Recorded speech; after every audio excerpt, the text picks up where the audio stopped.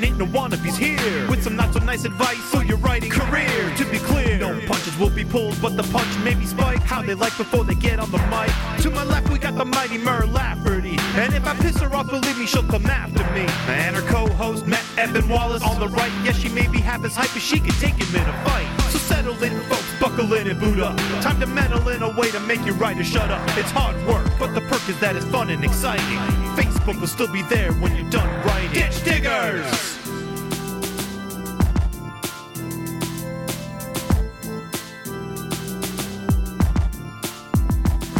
Ditch Diggers!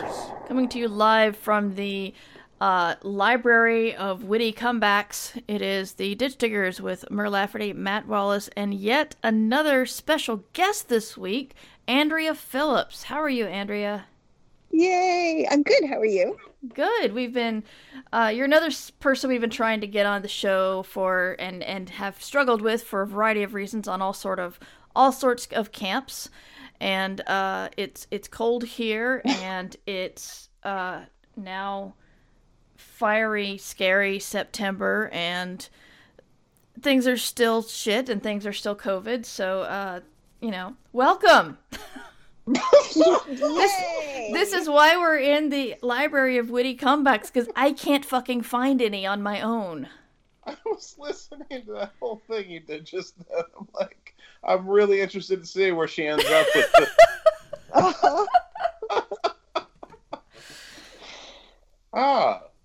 It's cold here award-winning too. Professionals. That's what we are. That's right. Yeah. But we did it. We made it. We're all here. We're all here on the same call at the same time, and that's all that matters, Mur. And that's all that matters, Andrea. That we're here together. That's all you can hope for at this point, really. Yeah. Just to be together with people you like, people you respect. It's a good time. The true treasure was friendship the whole time. It was. It's the friendship we made along the way during Mur's intro. Oh my gosh. Damn, that's cold. I thought it was cold. It just got colder. You talked about the state of the world as, it's sort of the new acknowledgement during every recording session now. You start off by acknowledging that the world still sucks. But how are we all doing professionally? I was going to say personally, but I don't even want to get into that, to be honest with you. But just professionally, because that's the point of the show, is we talk about professional, businessy, freelancey things. So, Mur, how is your week in professionalism been? And what's going on? Surprisingly, I've been doing well. I've gotten into I think we, just in case you haven't figured it out by listening to the show, Matt and I have tried to be getting 3 people onto the show for quite some time, and we got them all recorded in a short amount of time, and so we were able to produce the episodes and stretch them out in front of us, which we have literally never done. And so I've got episodes programmed to go live far in the future for me, and that's a lovely feeling. And the Twitch, while not growing as fast as I would like it to, it's still forcing me to stay on a schedule that I've never kept to before in podcasting. So I think, if anything, I'm consistent now, and I'm very happy about that. And lastly, I won't go into details because I know we don't want to talk about anything that's wretched and on fire right now, but after some news last week, both my husband and I had pretty bad insomnia, and so for the first time probably ever, I actually took that moment to write something funny and irreverent because I really wanted to cheer myself up. So, Saturday morning, I was up at 5, finishing up the first part of a new awesome project. Awesome being the thing I want to do, not awesome being quality, because I don't know, because I'm just writing it right now. But things are actually going okay for me right now. It's weird. I mean, that's how it should be, Mur. It shouldn't be the exception. That should be the rule. I know. I'm hoping to keep it up, and therefore it will be the rule and not the exception. We're going to start a trend of things going kind of okay. Yeah. That's what we're looking for. What about you, Matt? Well, I had a lot of the same things you did because we did a lot of the things you just talked about together. But it was nice. Last week was a lot, man. Last week was a lot. I don't like what do you call it? Talking to people. And, welcome to the show, Andrea. Welcome. Yeah. I like Andrea. Andrea's cool. But no, it was a lot last week. So we recorded multiple episodes of Ditch Diggers. I had all my usual, I have a lot of meetings during the week for the video game writing job. And then also I actually did my first live reading in like 5 years last week. That's right. Good. How did that go? It went very well. It was part of the Ephemera series. I believe I'm saying that correctly. Was invited on. Very nice Canadian people. Was like sponsored by, the Canadian for the Arts. I forget the organization's name, but it was really cool. We did it on, we streamed it. Obviously, it wasn't like a live with an audience because that's not a thing that happens right now. But we streamed it, on the YouTube.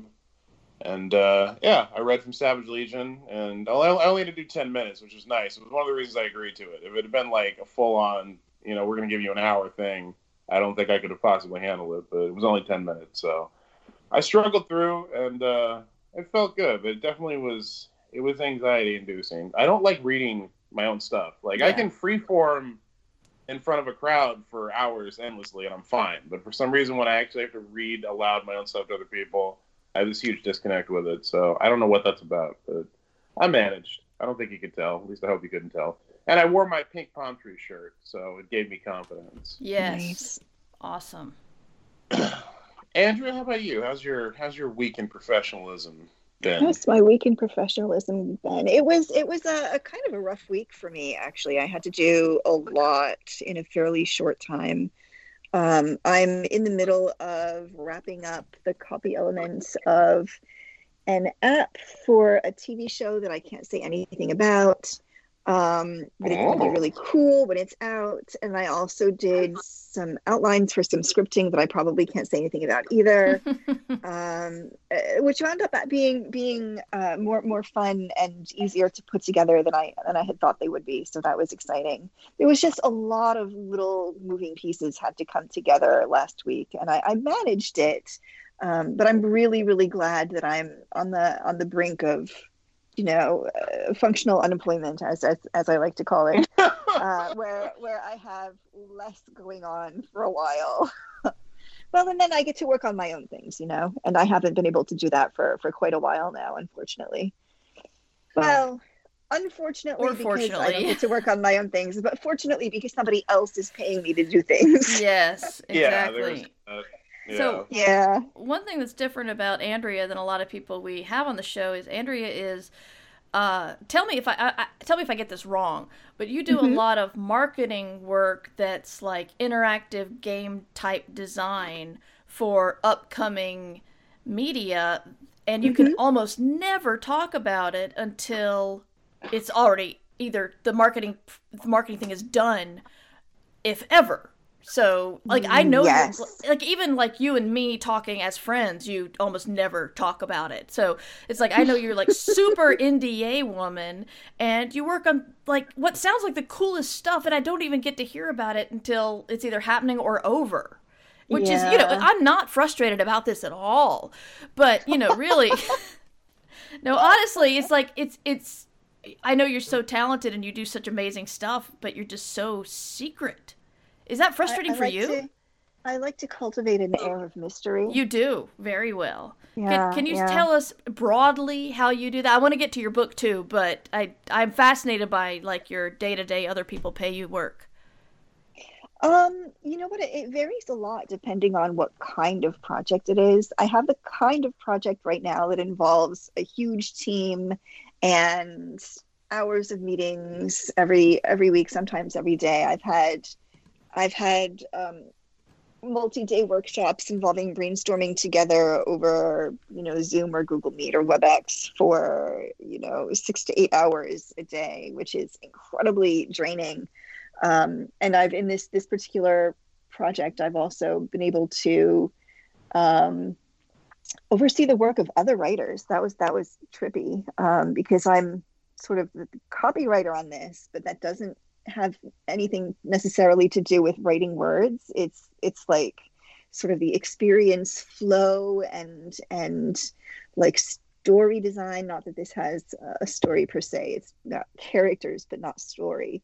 But yeah, every day is really different. This is the thing I've struggled with for years. I think we've talked about it before, Mer, where I really can't have a daily routine that sticks for any amount of time because, you know, I have a project, I work on it for 2 weeks or 6 weeks or 6 months, and then my life looks completely different the day it's done, and the next project works in a completely different way. So it goes. Yeah, that's frustrating. But can you say overall, like, give me something in the past that you've worked on that you can talk about? Like, what do you do? What do I do? Yeah. Well, I mean, I know some of the projects she's worked on, but I don't know what I can say, so I'm asking you. Yeah, I think Mer's trying to get to is that, are we talking about narrative work? Like, what exactly is the medium and the mode of what you're doing? I think that's what we're trying to get at. That's all different too. I'm trying to think of. So there was a straight up alternate reality game. I come from alternate reality games originally, and they're sort of my core expertise. I did one for oh gosh, I can't even remember the name of the game anymore. It was Awakening Titan for the space exploration game by Hello Games. No Man's Sky. Thank you, No Man's Sky. Yeah. Yes, and that was a pretty intense alternate reality game, which was actually a bit of a difficult project in some ways because we wound up scrapping the story and starting over with a brand new narrative several times in the process. So yeah, that was, you know, designing a sort of a story structure, what's happening behind the scenes, writing pieces of content, you know, memos, kinds of things, websites that would exist if that story were real and were really happening, you know, like QAnon. And oh god, puzzles. That went a very different direction than I expected. So, like, for some reason, it comes up to me. I think it was it Harper's Island that had and then there were none aspect of it where people were dying one by one, but that you, like, the alternate reality part was the newspaper that you could find and the website about news on the island, that kind of thing. Yes. Okay. Yes. I do a lot of that kind of thing. Well, for the show Sense8 a couple years back, we made just a really neat little sort of chatbot where you could talk to one of the characters on Facebook Messenger, just for a little bit, and have a sort of a video cut together for you depending on what you said. That was a really cool little project. I do a lot of things that are basically taking the premise of a show or a movie and trying to make it feel real and tangible, trying to create pieces as if it were a real thing. And in fact, I went even sort of the extra mile for a project I cannot talk about, for a TV show that was launching earlier this year. I think it did properly launch and everything. The coronavirus did not cancel the show, but we had a physical installation that we were building at South by Southwest, where you could literally step into the world of the show and do all of these really amazing things and see all of these amazing objects. But South by Southwest was canceled, so yes. nobody will ever see all of that work. That's such a cool thing. I used to do EPK work for studios, and the idea of doing something physical like that is just so wild to me, and in such a cool way. Like, you don't get to do that very often, so that's really neat. I'm so sorry it got canceled. It's so gratifying to see, you know, the printed newspaper, or you know, the fake oil painting, or just to see these things become real. It's a really magical sort of thing to be able to do. Absolutely. I would have stolen all of that after it was done. So, to clarify, when you say alternate reality, you're not necessarily talking about working on IPs or stories that are set in an alternate universe. You're talking about creating things in our world from the world of the IP that you're working on that people can access and interact with. Yes. Yes, precisely. We're taking the world that you live in and altering it to be a little more mysterious or magical or horrifying, depending on the nature of the project that you're working on. Absolutely. No, I love working on stuff like that, and I love interacting with things like that for IPs that I really enjoy. Mm-hmm. And I honestly, it's been so long since we have done the show. I don't remember if we covered this the last time you were here, but I just very briefly, I would love to talk about how you got into that for anybody interested in doing that kind of work, and then sort of what are the core principles or tenets of it that you can impart in doing that kind of work. I was a cloud maker, which in the alternate reality game space means I played the first sort of organized alternate reality game as such, the one for which the name alternate reality game was invented. And I was one of the moderators for the huge Yahoo group of people working together to sort of play this game or solve this series of puzzles or whatever you decide is the appropriate verb for interacting with this experience, this created experience. So a couple of years after that, some of my fellow moderators were starting up a company in the UK called Mind Candy, and basically I badgered them until they hired me in. And originally I wasn't technically creative. I was hired in as a sort of a project manager and a producer, I guess you would call it now. But I wound up doing quite a bit of writing. I wrote, for example, the newspaper for this game. The Perplexity was the name of the game, by the way. And we had a newspaper that updated usually 3 times a week for 2 years. The better part of 2 years it was live. And websites for characters that updated at least once a week for most of the run, and so on and so forth. Like there were a couple of hiatuses in there, like organizing live events and so on and so forth. So I benefited from being in the right place at the right time. However, if somebody else wanted to get into this sort of after me, what I recommend is the same as for regular video games, actually, just like put together a team and start making stuff. Because the only way to get in really, like, there's not a good training program for alternate reality games. Like there are film programs you can get through now that have transmedia elements to them and so on and so forth. But hands-on experience is really the best way to become good at this stuff. Study what came before, put together a team, make your own game, make another game, see how it goes, and you learn so much from doing it that you really couldn't substitute. And then when you're done, you have a portfolio. So no, absolutely. I think that's great advice. And there's more. I feel like the technology and the access and everything is so much better than it was even a couple of years ago at this point. Mm-hmm.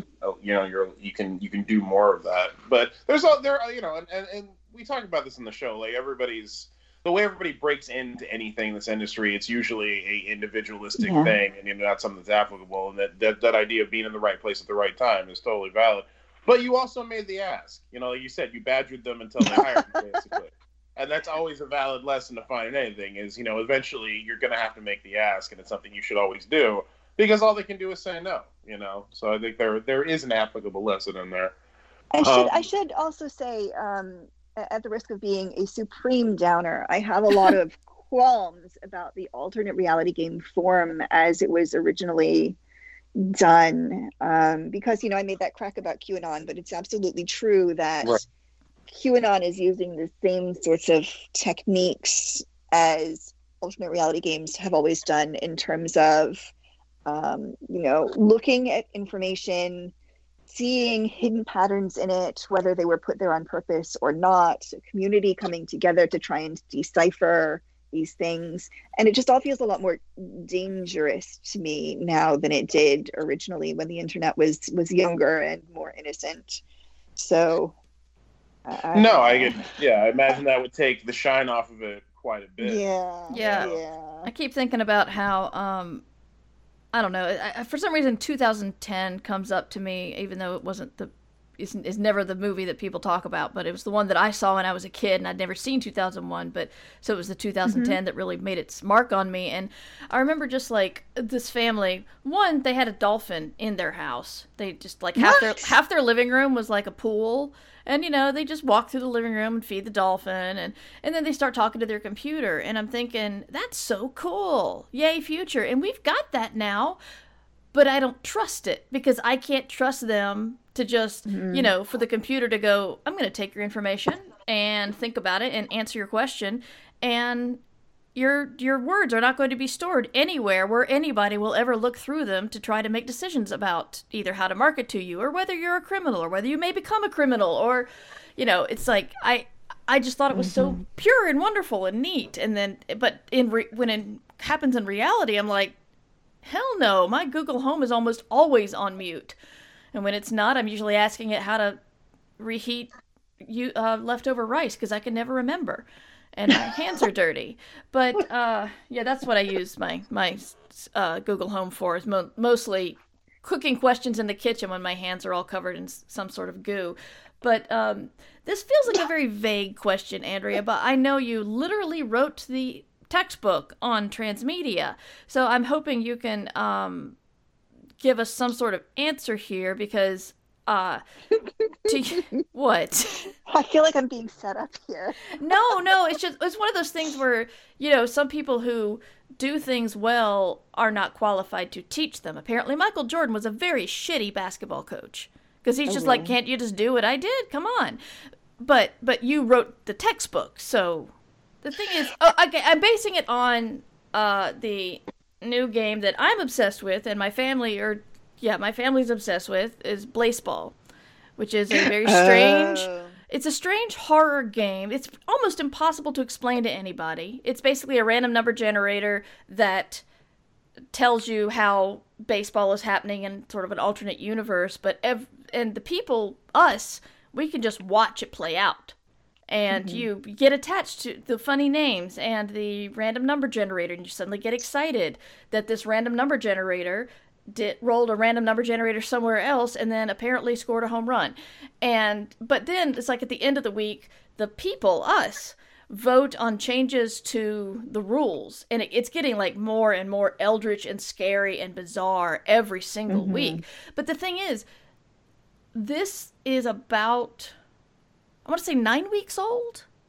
Yeah. And I think it really hit like at the end of the third week. And I'm looking at it going, right now there's a thing where we're voting to bring back players who've been incinerated. And the way we vote to bring back the players who are incinerated is to throw peanuts at a cephalopod god who said if we give peanuts to it, it will bring back a certain number of players from the dead. And I know this sounds ridiculous. It really is a very hard thing to explain. But the thing is, I'm looking at the list of dead players and the peanuts that have been thrown to them, and they're in the tens of thousands. And I know not every dead players. I'm sorry? Peanuts or dead players? Peanuts. In the tens of thousands. Okay. Peanuts. So it's like somebody's throwing tens of thousands of dead players yet. No. I think we're in like 30 or 40 dead players. But it's like, so there are people, it's not just one peanut per person, but still it's like, that's a lot of people already obsessed with this thing. And it's a browser game with very little art even. And the community has created fan art. Almost all of the lore about the game itself is fan created. And they've even said anything you say about this player is probably true. Even if it's completely opposite what somebody else said. Just think about it in a different universe. I mean, they're very welcoming to the community. But why? Why is Blaseball successful?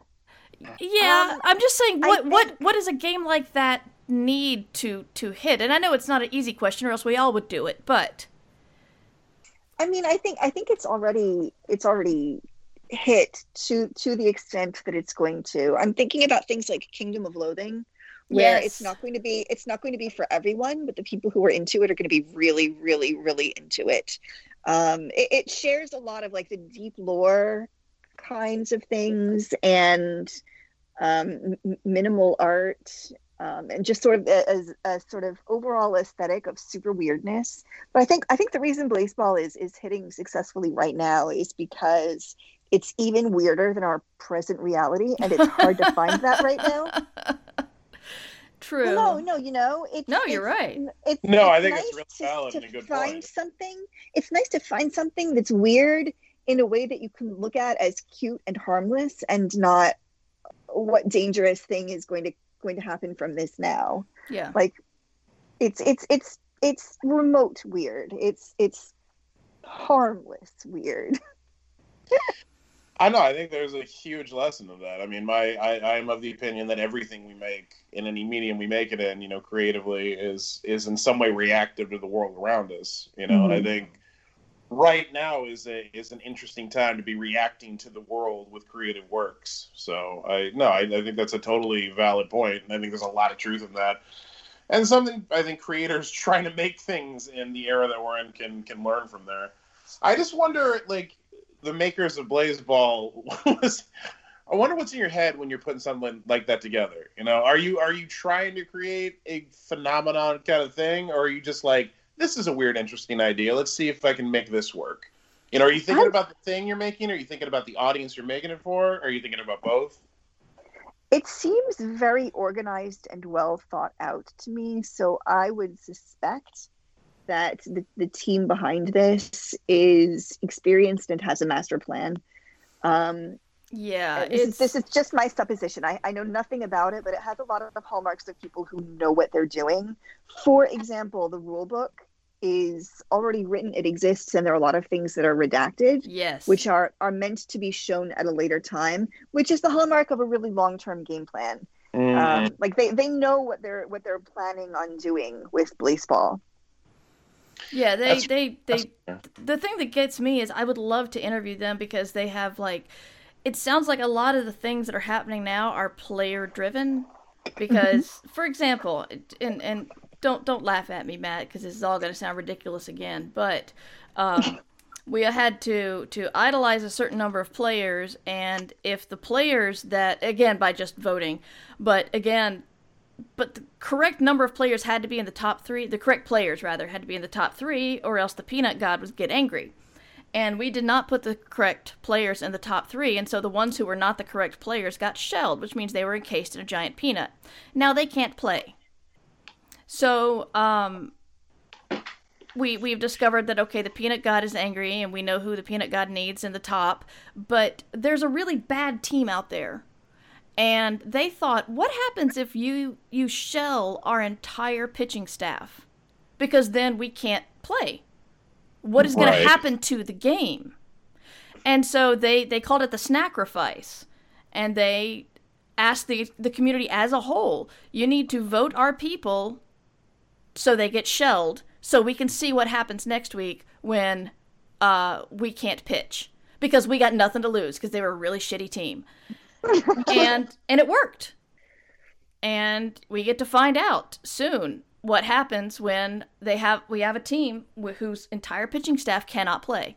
And I'm thinking, were the devs freaking out about this? And after that happened, they released one of the redacted parts of the rule book, which is the pitcher must throw the ball. And that's stupid. Why would you put that in a rule book? But it's like, but that directly reflects something back on what's going on now, and I'm just like, you guys planned this shit. Oh my god. And well, there are two sort of ARG related concepts that I would like to share with you at this point. One of them is it's like we did it on purpose. Yes. There's a sort of an amazing phenomenon that happens with this sort of responsive game, where if you leave enough little sort of hooks for yourself in the past, if you seed enough random things in your start, then later on you can look back over this canon of stuff that you left, find something that looks like it might serve the purpose you need right now, and then use it. Yeah. And and your audience will think that you meant to do it that way and had this planned exactly like that the whole time. Yeah. When you didn't, you just had a space that you were able to leverage toward whatever you needed at the moment. But the other thing is, I actually have made a really responsive game like this that was entirely story driven by what the player base was doing, and that was Map of the Floating City with Thomas Dolby, and it was one of the most joyful, fun storytelling experiences of my life, because it was sort of a collection game. It was a browser based a game where you had a boat and you were trying to get to the North Pole. You had a tribe of other people in boats, and you could trade items that you pulled as flotsam and jetsam from the sea as you were trying to get to the North Pole. And we had a sort of an event where you had, and I'm forgetting what exactly the object is. You had some sort of item. I think it was like, let's say it was a water bug or whatever.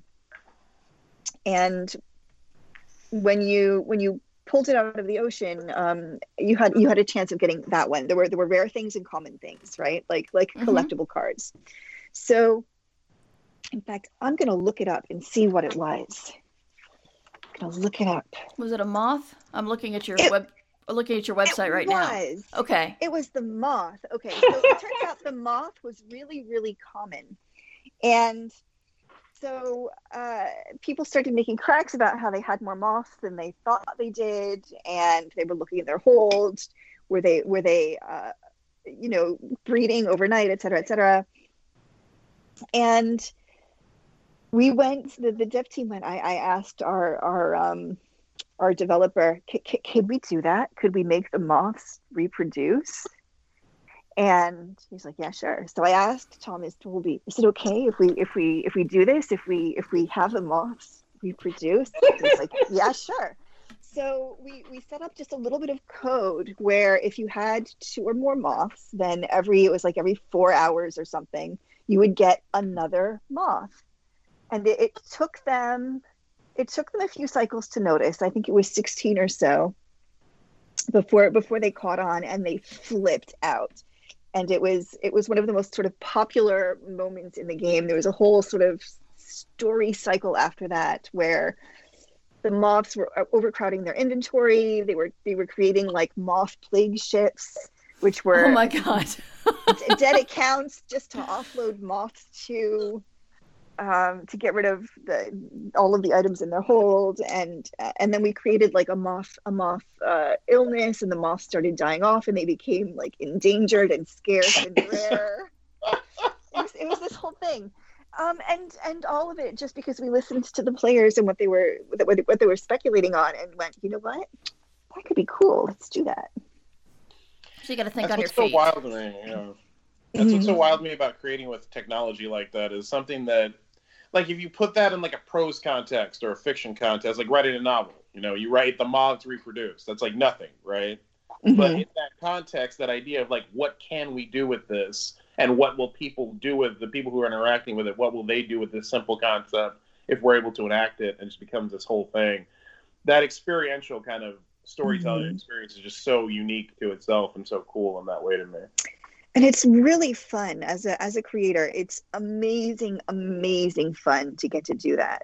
It's really like nothing else. It's just that creating a game like that creates a tremendous strain on your stamina, your energy, everything. Of course, and it's hard to make that sort of game and do literally anything else in your life. Yeah.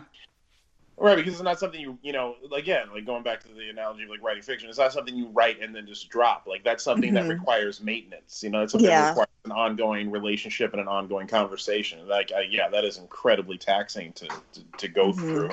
Yeah, and definitely something to be prepared for if you're coming into that kind of thing as a writer and you haven't experienced that before, for sure. Yeah. But you do have to be careful what you pay attention to. See, I'm sorry, I could talk about this for freaking ever. Yeah, you have to be careful what you pay attention to, because there's a proverb in our circle that Hamlet isn't a better play if you let people vote on the ending. So Yeah. No, So I could. you I have could, to. Go ahead. No, go ahead. No, I'm done. No, I was just gonna say, I find this endlessly fascinating. We could talk about it all day, but we just have other things that we need, and I want to get to in our sadly limited time together. Yes, but before Andrew's that, awesome book. Yes, that's what I was gonna say. I wanted to see if you had any more questions about any of this stuff before we moved on to the other things. The other things. I don't. I just always am amazed the fact that I talk to Andrea almost every day, but we talk about life stuff, and then every time I talk to her on a business level, I'm just like, what? I should just like pepper you with questions all the time because this is fascinating. Why don't we talk about this when we're just chatting? But we don't. But it's possibly because we're friends, and I care about your life and stuff. But really, I would love to talk about this. No, you both contain multitudes. I think that's really the lesson of this conversation. But Truly. You know what I want to talk about, Mer? What do you want to talk about? I want to talk about America. That's what I want to talk about on this podcast. America, but not Inc? America the country, because Right. that's a fucking depressing conversation. Yeah. I want to talk about America Inc., which is a novel Andrea has written and published herself, and that's True what I would. story. Yeah. So, Andrea, first, could you start off and just tell us about America Inc., like what it is and what it's about, and we will go from there. America Inc. is a novel about a corporation running for president, and the corporation are the good guys in this particular context. I wrote a novelette called The Revolution, brought to you by Nike a couple years back. In fact, I wrote it in February of 2017 for no particular reason. That wound up being really quite powerful and popular. People really responded to it, and so I thought, hey, you know what? I'll take some of this and write a novel along these same sort of themes and lines. So the novel America Inc. starts where the novelette The Revolution, brought to you by Nike, ends. Roughly the first chapter of the book is the last couple of scenes of the novelette, and then it goes from there. And there are sort of more different characters in a different sort of context and so on and so forth, like you do. But yeah, that's what it is. And this is something that you've author published. You've self-released this one, and did. Yeah. I did. The story of this novel is that the last little bit took me much longer to write than it really should have, because the world is on fire and everything is horrible forever. And so by the time that my agent was able to send it out to market, it was already really close to the deadline for being able to get it to market on time, because this is a book that absolutely had to be published by July or August of this year. Because it's an election book, and It's an election year, and if we were to publish it next February or March, nobody would care anymore. So basically, we sent it out a little late, and we got some early rejections, and then we had a lot of people that were still looking at it, but they were looking at it, and they were looking at it, and it was taking a while. So I thought, you know what, I may as well just pull it from the people who are still considering it and self-pub, because that's the only way this thing is going to get in front of an audience in time for it to matter at all. And it has been both really great and really horrible. Okay. First of all, just on the creative side of things, I think it's a brilliant premise for a book, and a timely one. And I'm a fan of your stuff anyway, so I definitely encourage people to check it out. Yes. But on the creative side, not on the hell am I saying? Words. Use your words, Matt.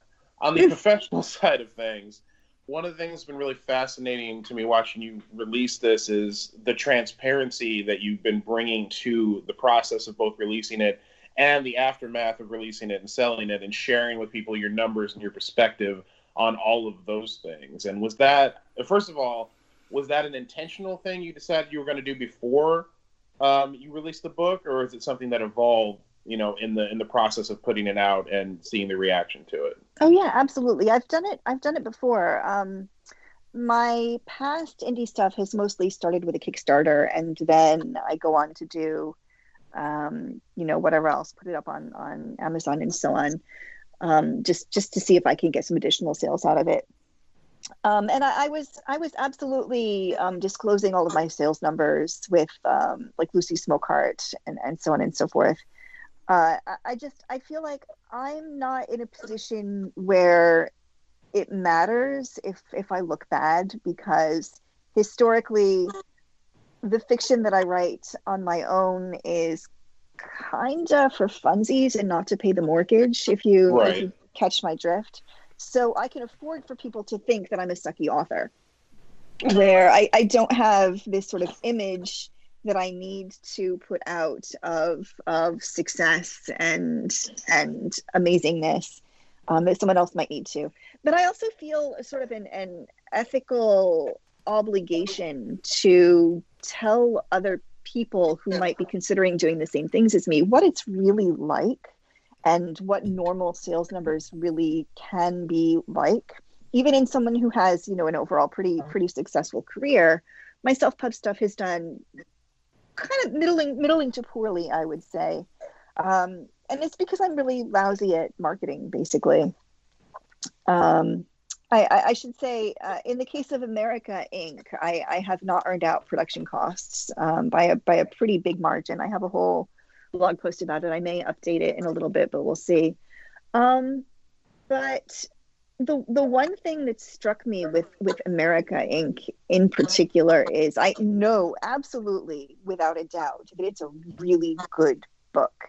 And I can say this not because I'm full of myself, but because I have really stunningly good reviews. I have not yet received not a 5-star review on Amazon, and my Goodreads average is like 4.82, I think, for this book. But also people that I'm friends with who've read the book. I'm talking about people like, my mother-in-law or, the people at my temple who are just sort of friendly with me. They read the book and then they come to me and say, Andrea, I really loved your book. Like they're surprised. Like it's a surprise. They really loved it. Yeah. So I think if they were lying and saying it to make me feel good, then probably they wouldn't sound surprised that it was a really good book, if you know what I mean. No, that's the thing, is I absolutely do know what you mean, and those are all incredibly valid metrics. It's so fucked up. It's almost like the culture of writing, particularly the culture of writing fiction, particularly the culture of writing genre fiction. I'll even go that far.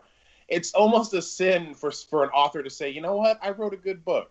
Like, that's like a bad thing. It's somehow egotistical or arrogant. Mm-hmm. And that's such horseshit. Like, you should believe in what you did. And you should, there is a point where it can edge into ego and arrogance. But just to say, I think I wrote a pretty good book, and I think it could sell better than it has been. Mm-hmm. And what I think people don't understand is, like, no one is more hyper aware of, like, our perceptions of our work being good or bad than authors themselves. And having written many books myself that I feel, their performance was middling, you almost want the reactions you have to them to be shitty in a way. Because at least you could point to that and say, well, people just didn't like it. It would almost make you feel better about poor sales if the people who read the book were like, oh, this is trash, I just didn't like it. It's almost more frustrating in a way for a bunch of people to go, no, everybody who's read it, like, really loves the book. And because that leaves you wondering, well, if the people who read it liked it, then why isn't it doing better? Yeah. Exactly. And it's proof. I've been saying for years that we have this myth on the internet that the cream rises to the top. Yeah. And that we hear about all of the best things because word of them spreads, and that's not actually true, unfortunately. And there are a lot of really wonderful things that nobody ever sees because the people behind them don't know how to adequately promote them, I guess, or get them in front of the right eyes to get the conversation started, or pierce the zeitgeisty bubble. It's hard, it's complicated, and I guess the moral of the story is you can write a good book and still not actually make any money, it turns out. Who knew? Right. Well, Matt and I knew. Yeah. We knew. That's absolutely. Yeah, it's just everybody wants to make it one thing or the other. They want it to either be the cream rises to the top, like you said, And the truth is, all of these things happen. Really brilliant books become really successful. Really shitty books become really successful. Really brilliant books are left, out in the cold a lot of the time. Like, all of these things happen. And it just depends. And a lot of it, as you said, comes down to the marketing and the promotion of that book. A lot of people right now, with everything going on with, J.K. Rowling, are re-examining sort of like the Harry Potter marketing, and that idea that the perception has changed over time, that like, this is just a really amazing book and it was rejected by 12 publishers, and then somebody took a chance on it, and like, because it was so good, it rose to the top. Forgetting that, one, like, 12 rejections really isn't that much. No. I get more rejections than that on books that I sell, And secondly, people forget how well and how effectively that original book was marketed, and how much that had to do with its initial success and building that sort of base for it to become a phenomenon. It's that shit is so important. And one of the things I've really been enjoying, I don't want to say enjoy, I don't feel like I'm watching your book not perform well and enjoying it. That's not what I'm saying. Yes, no, thank you. One of the aspects I appreciate about the transparency of the process is you talking about your own marketing and where you feel it's fallen a little flat, and what you needed to do or need to do to make it better. And I'd really like you to kind of talk about why you feel the book is performing the way it is, and sort of the marketing of it, and where the kind of holes in that were. Well, so the big thing that's different now. So to back up, when I kickstarted Lucy Smokeheart, that made about $8,000, which is really a fantastic amount of money for someone. I was much earlier in my career. People really didn't have much of a reason to believe in me, but I said, hey, I want to tell a really goofy pirate story, so help me out. And it was enough to pay for production costs. It was enough to pay for a lot of art. It was really, really great.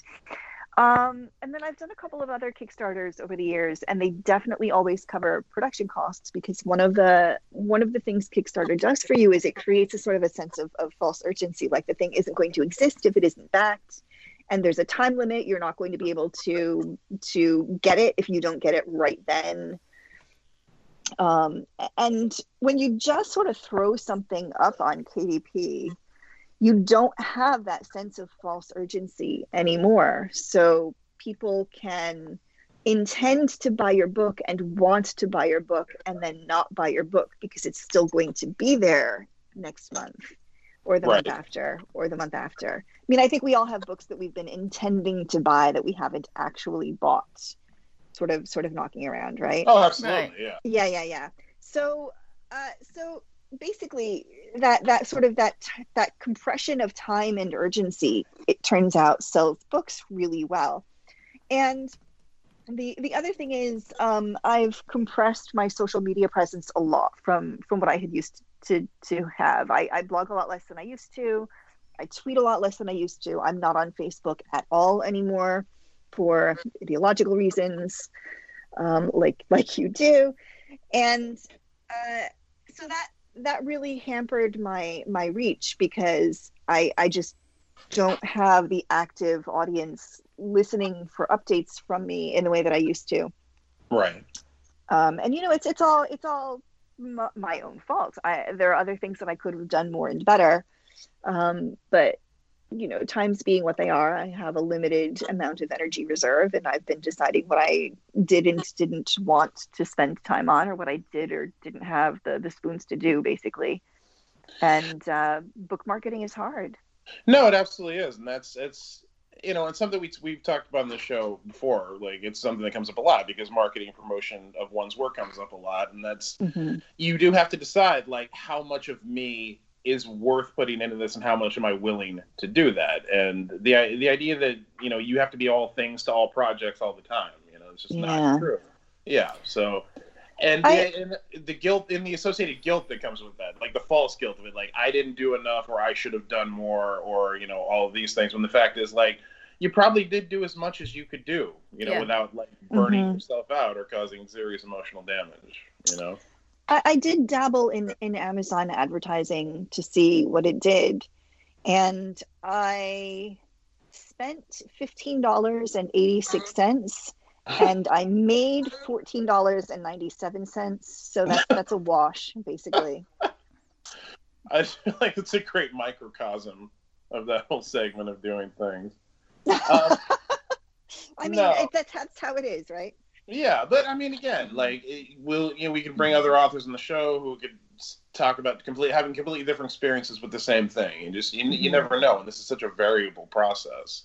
Yeah. But at the end of the day, I think you have to find what works for you and what works for your work, and also what you're trying to accomplish. Like as you covered, you write, you enjoy writing these books, you enjoy publishing things, but they aren't your main revenue stream by any means. So the pressure on them isn't what it might be for other people. So it's a different experience for you than it will be for somebody else. There is still the sort of the emotional strain when you've written a really good book and you still can't get people to pay attention. I have another book that I want to write, starting as soon as the client projects I'm working on wind down, which is always when I'm going to write a book, and then another client project comes in as soon as I commit. It's uncanny.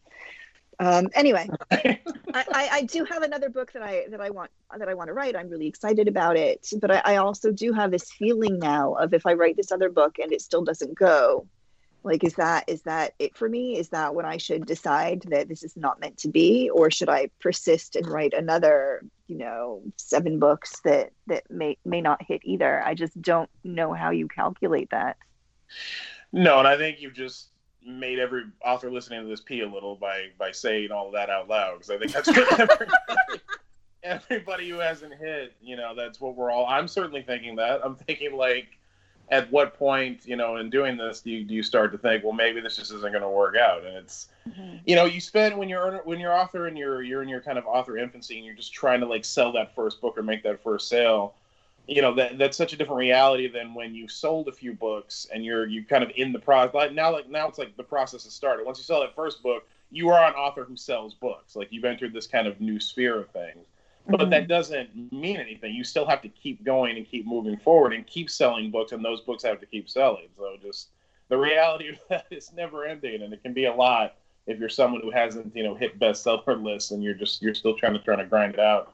But yeah, I always tell people that you have, like, the only way you lose is if you stop, and I do believe that in principle. Yeah, that's true. Yeah, I believe that if you statistically speaking, it's not going to work out for most of us, but you have to find a way to be okay with that. Yeah, and you have to also learn there are different levels of success, and it may be less a thing of stopping writing and stopping publishing, more than like reassessing what success is to you with that. You may have to accept, all right, I may never be a bestseller with this. I may never hit the goals of success that I set for myself writing novels. Doesn't mean that there isn't an audience there. It doesn't mean that people don't enjoy your work. You just have to decide if it's still worth the investment of time and energy for you to do what you're doing. So perception, I think is a big part of it as well.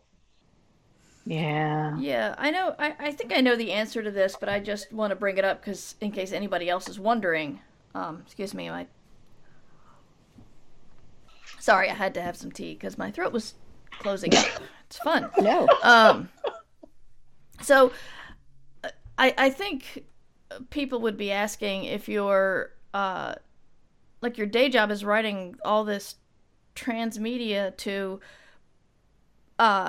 promote other things, which is essentially marketing, but you don't feel like you're marketing your own books. But if you tried to put the energy into a marketing thing that you do your paying job, not day job, whatever.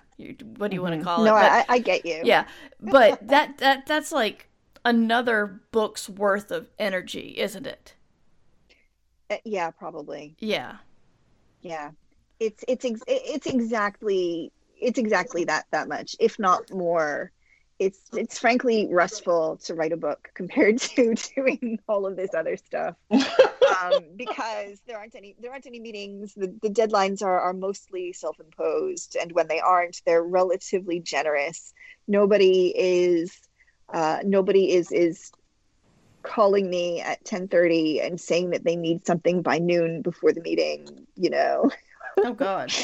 So, but also, yeah, I've had this sort of question before. Why don't I make sort of alternate reality games around my own indie stuff? And there are a lot of reasons. One of them is because the cost, like the actual money dollars cost of creating something like that, would be much higher than I could probably recoup from the book.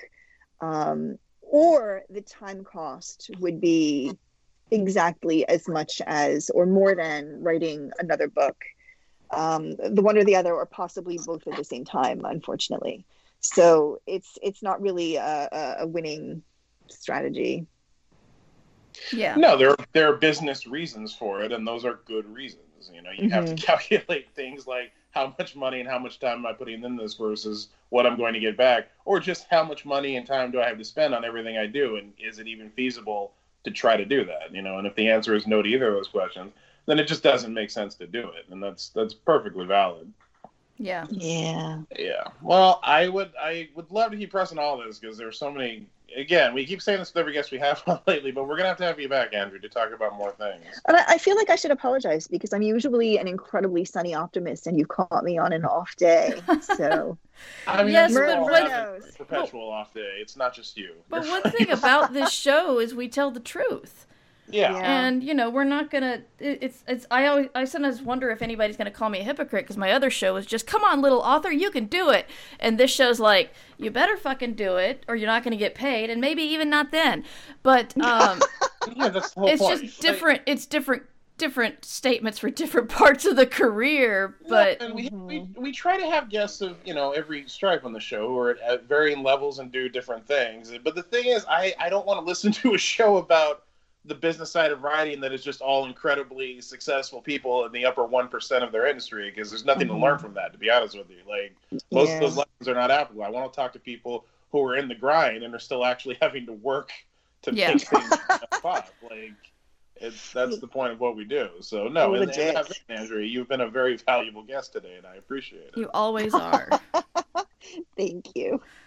So, we need to start wrapping up here because Andrea has a meeting. I have meetings. We all have meetings. We're very busy and important people. I'm streaming. That's how I'm busy and important. You are. You're a goddamn which is like a meeting. It's like a meeting. Yes. It is like a meeting. So we need to enter what I always call the patented end of episode shilling. And I'd like Andrea to kick us off with that. Andrea, where can we find your things online, particularly America Inc., because people need to be checking America Inc. out. You can find America Inc. only on Amazon because, I don't know, reasons. I may move it to other platforms as well in another month or so. We'll see. Yay, Amazon exclusivity, period. And then you can find me on Twitter at ANDRHIA, and you can find my website at AndreaPhillips.com. Just don't yell at me because I don't blog much anymore. Sorry. You have to apologize. You don't know anything. And we'll have those in the show notes. You can find me at Merverse.com, where you can also find the information on how to subscribe to this podcast and the beautiful show notes that Matt writes up.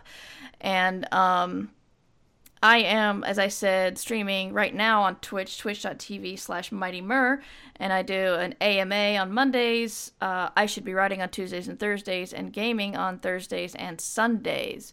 So if you want to see me yell at games, that's when I do it. And when you see me go, come on, little writer, you can do it, that's when I do that. Murray Yells at Games is such a great title, and you should be utilizing that more, in my expert marketing opinion. I think actually I need to yell at games more, but you know, Twitch is full of people yelling at games, and I think it has enough. I mean, that's fair. You know, you want to be bringing something new to the stew of Twitch. Ew. Sorry, that's just really do your shilling, Matt. Okay, so I'm on the Twitters at Matt Evan Wallace, on the webs at matt-wallace.com, on the YouTube, my channel Angry Writer, and I have books, Mer. I do book. You did a book. Serially. You did book. I have my debut epic fantasy novel, Savage Legion, out right now. Greatest fucking book ever written. Mm-hmm. I have that on authority from my mother. So go check that out. And then also my debut middle grade novel, Bump, which I'm very proud of and very excited about. That's coming out in January of next year. But you can pre-order that right now in many forms for the children in your life or inside of you. And you should do that. I'm trying to figure out who your target is there. Pregnant women or people who are eating children, but I knew you were going to see. As soon as I said that, I was going to tack that onto that. Like, I was going to make a joke out of it. But in my head, I'm like, for once, I'm going to be classy. I'm just going to let the thing stand. And I'm not going to make a word out of it. And then you ruined the whole fucking thing. You made it. You made it weird, Mer. You made it weird. I can edit this out, No. Let's make it weird. Let it be weird, man. It's 2020. It's the time. Yeah. The time. Embrace it. All right. Yeah. All right. Thank you so much, Andrea, and thank you for answering all of our strange questions and going off on many different roads. Thank you for having me. You can support us at patreon.com/mightymur. Ditch Diggers! Theme song by Devo Spice, devospice.com.